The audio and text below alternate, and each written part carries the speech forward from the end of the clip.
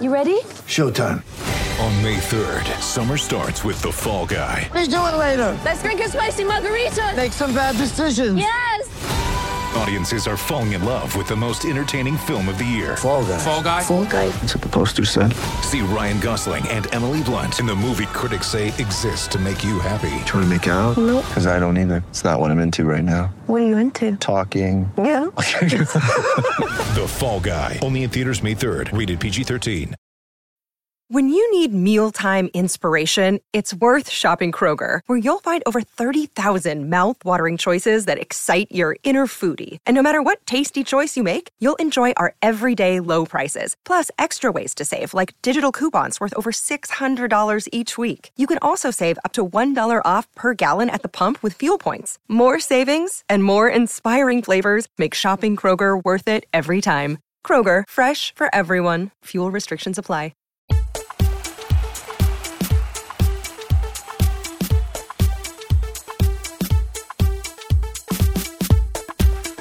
Hello and welcome to the 1865 match report with me, the Maradona of the Midlands. Today we're looking back at Forest's trip down to the Big Smoke as they faced off against fellow promoted side Fulham. Joining me to look back at the match is our very own Stephen Topless. Stephen, how are you? I'm okay. Yeah, disappointed after the results and combined with a bit of a cold I've got. It's not made for the best weekend, but we crack on and on to the next, as they say. Yeah, onwards and upwards. The result itself, as I'm sure everybody knows already, was 2-0 to Fulham. Willian scored in the first half and a late goal from Solomon sealed the points for Fulham. And it was a couple of changes in the lineup for Forest as well, Stephen. What were they? Two changes, yeah. So Serge Aurier and Gustavo Scarpa came in from the team that played against Leeds. So on the whole, largely the same 11. And I don't think there were too many complaints with that, really. Aurier, we know how good he is in terms of defensively and away from home. I think bringing Aurier back in for Williams was a smart shout. And then Gustavo Scarpa coming in.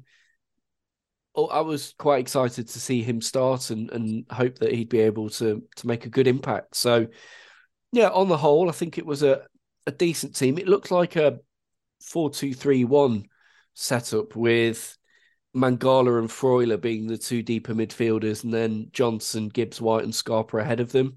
And then Chris Wood being the lone man up front. Not too many complaints when we saw the team come out. Yeah, and it led to a fairly bright first 5 minutes. But after that, like the Forest coach heading down the M1, it went south quite quickly, didn't it, Stephen? It did. And this was, 4 or 5 minutes into the game. Fulham play a ball forwards. Scott McKenna challenges, I think it's Mitrovic. He challenged Mitrovic, but goes down and looks like he's pulled a hamstring or something. And then within the same passage of play, Willy Bolly goes to challenge for the ball and does exactly the same thing. So both centre-halves go down injured with what looks to be hamstring strains within seconds of one another. I've never seen anything like it. Yeah, it's just our sort of never-ending list of injuries just keeps on growing and growing and growing. It's been unprecedented. We're not the only club affected by it this season. You can think of sort of Liverpool and Chelsea as two teams who have been moaning a lot more than us, I would have to say, for such big clubs about their injuries. And it just, the Bolly one was fairly obvious because he sort of hooked it and he sort of grimaced straight away. Yeah, and you could tell he'd pulled his hamstring. McKenna maybe not so obvious why he pulled a hamstring. It was more of a sort of a contact challenge with Mitrovic. But yeah, as you say, both of them looks like done their hamstrings and they had to be replaced by Joe Worrell and Felipe for his debut, Stephen. Yeah, so we saw Felipe come on. I don't think anyone was expecting him to have that much action at Craven Cottage, certainly not Steve Cooper. So essentially what that's done is just thrown the game plan out the window in many ways. You just set pieces, you're marking, all those plans that you make in advance with your starting 11 has just been ripped up and you've almost got to go again. there on the day. So Yeah. completely different centre-back partnership 5 minutes into the game. And also that meant Forest used up 2 of their substitutes very early on. Yeah, that's right. And I think maybe you could see the consequences of that sort of disorganisation and lack of defensive stability for the Fulham goal, which came along after about 17 minutes or so. Yeah, and it was a free kick that Fulham had. It came into the box. Forest couldn't quite clear it enough, and it dropped to Willian at the back post. He's about 17, 18 yards out. Now, there's 5 Forest players between him and the goal, and he's managed to bend this shot left-footed right into the top corner. Credit to him, it's a brilliant strike, but you'd look at that from a Forest point of view and think, crikey, how's he managed to get that in there? Yeah, exactly. I mean, from a Fulham point of view, you think, wow, what a brilliant finish! What a display of quality. From a Forest point of view, you're looking at sort of Loddy sort of diving in a bit, and he was maybe a bit weak on his first header as well, which is a bit disappointing when you've got players like Willian knocking around, and sort of, let's be fair, that Fulham have recruited really well since promotion. They've got some really top class midfield players there now. There's a lot of danger around. And they showed that quality, didn't they, during the rest of the first half? They did.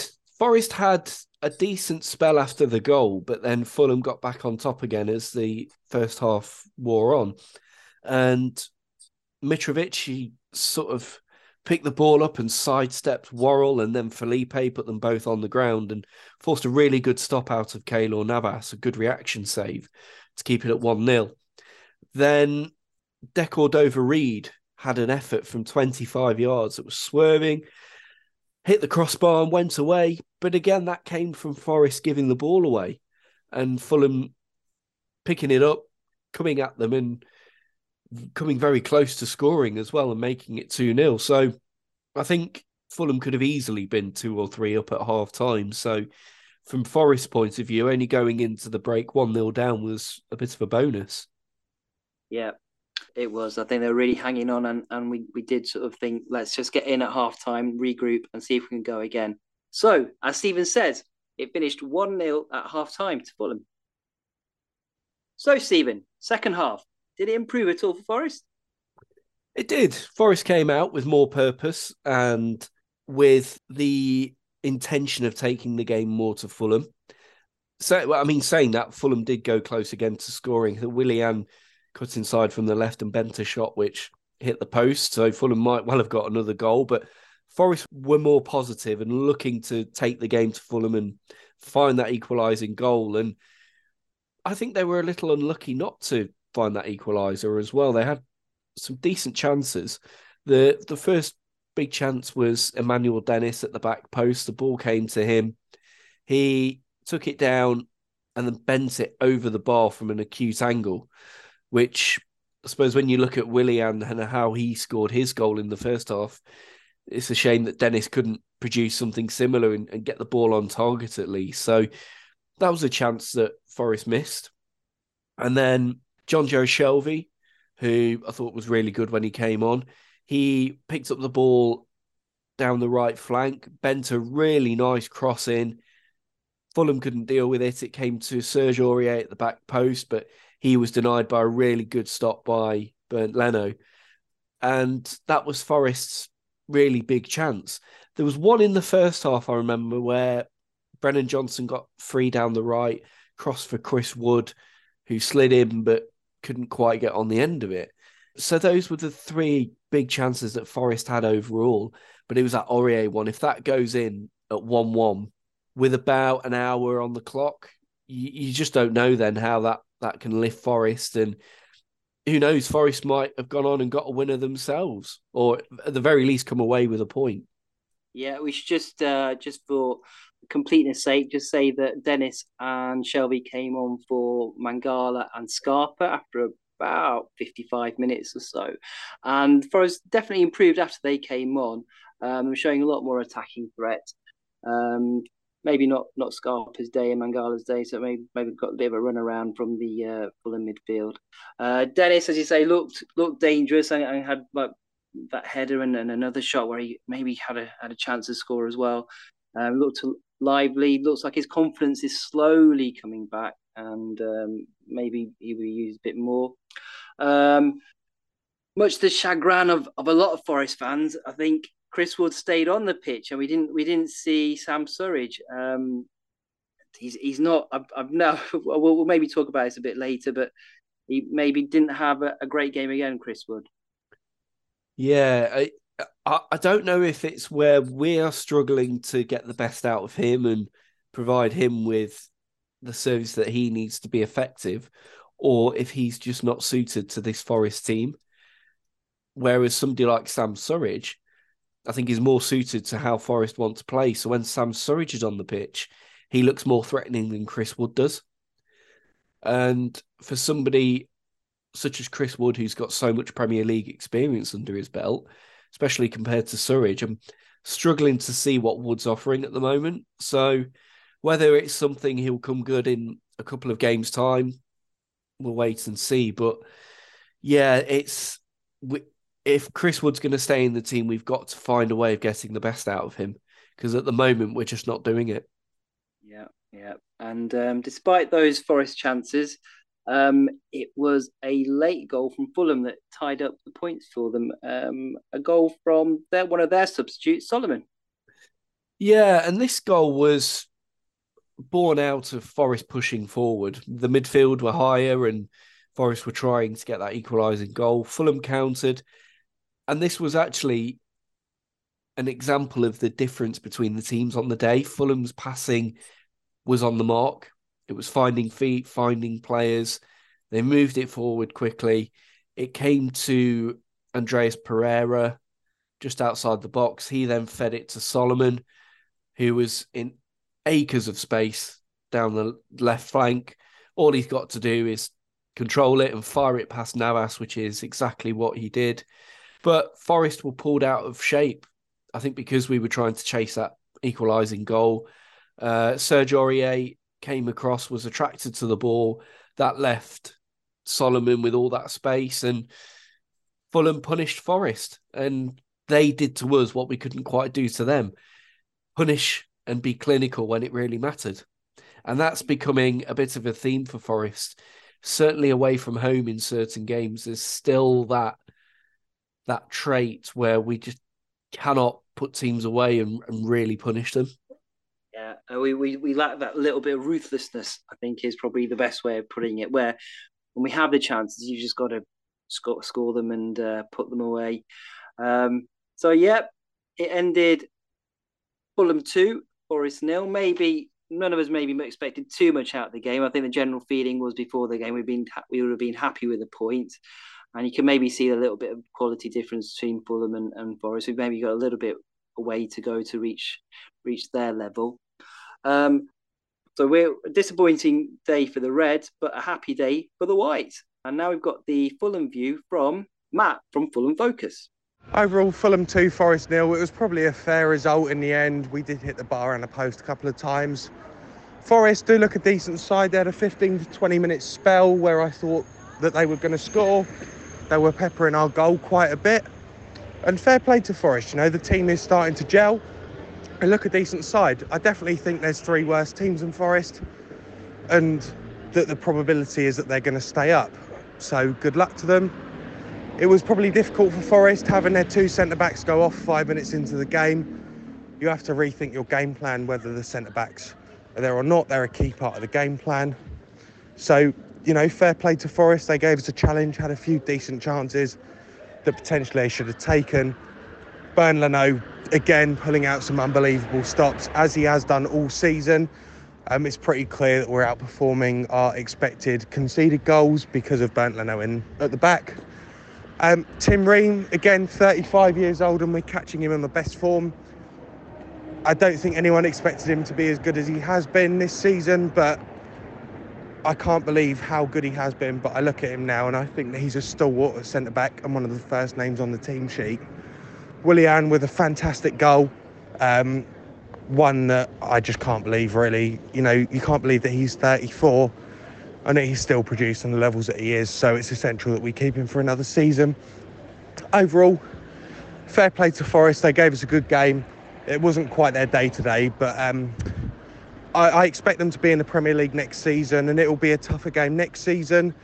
I think next season it will allow their team to gel as well. I can't see them making as many signings in the summer because of the amount that they've signed this season. Good luck to Nottingham Forest. I think next year they'll be in the Premier League.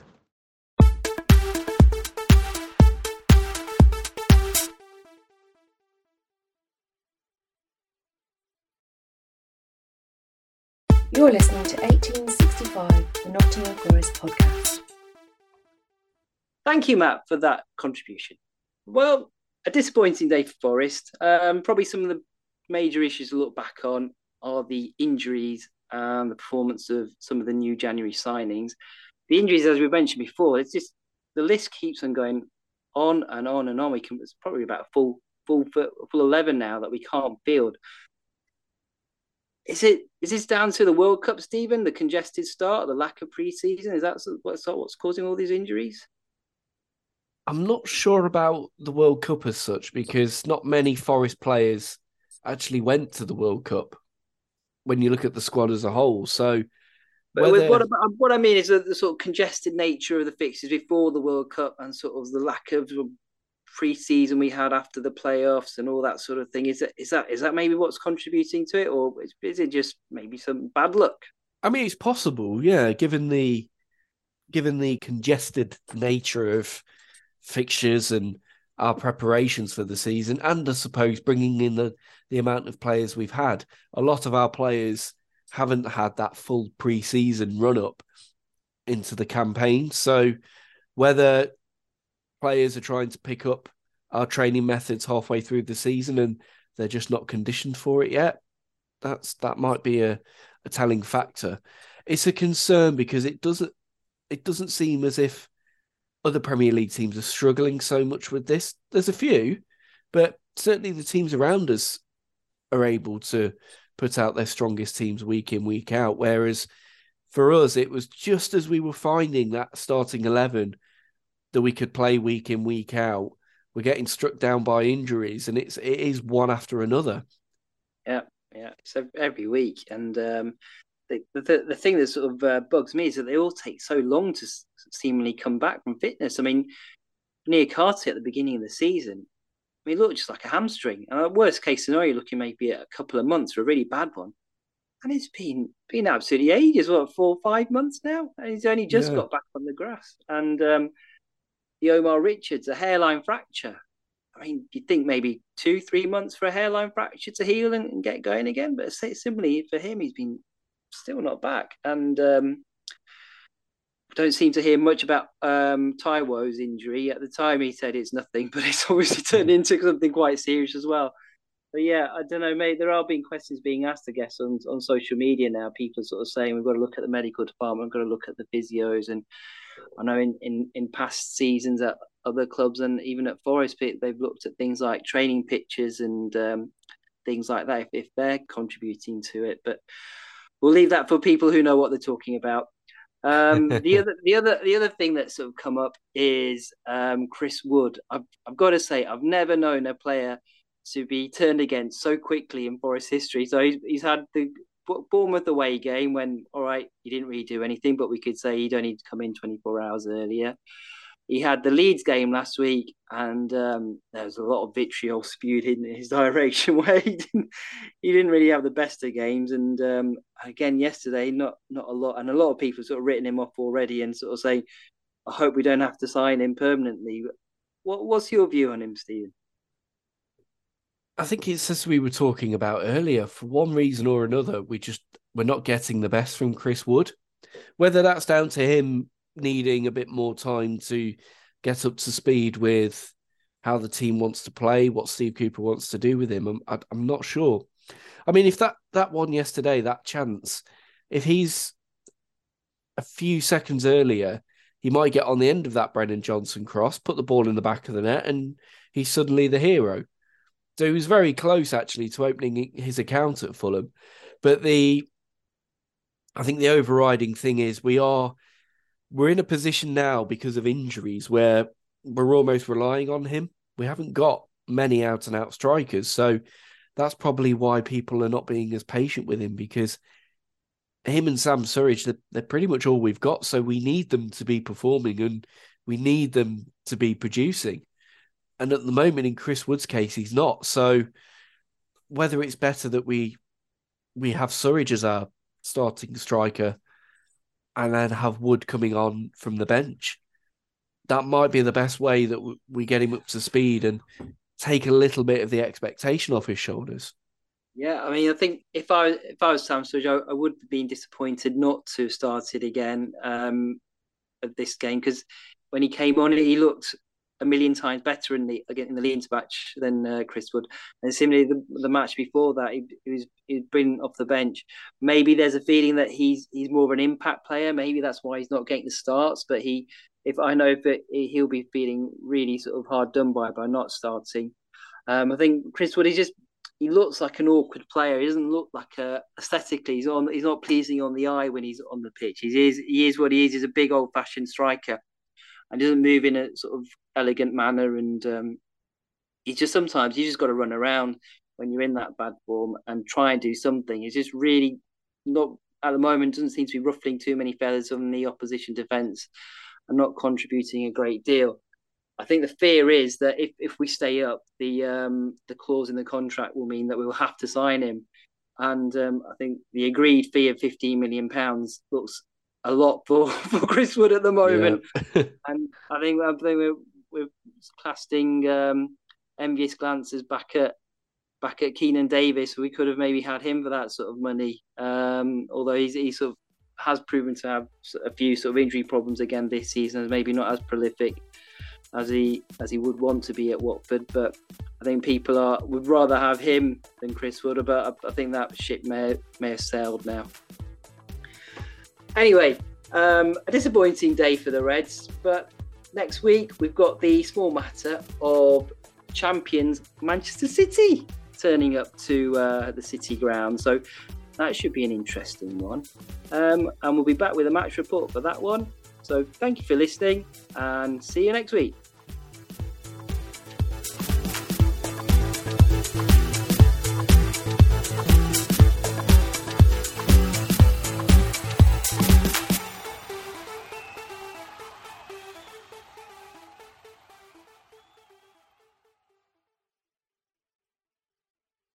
Sports Social Podcast Network.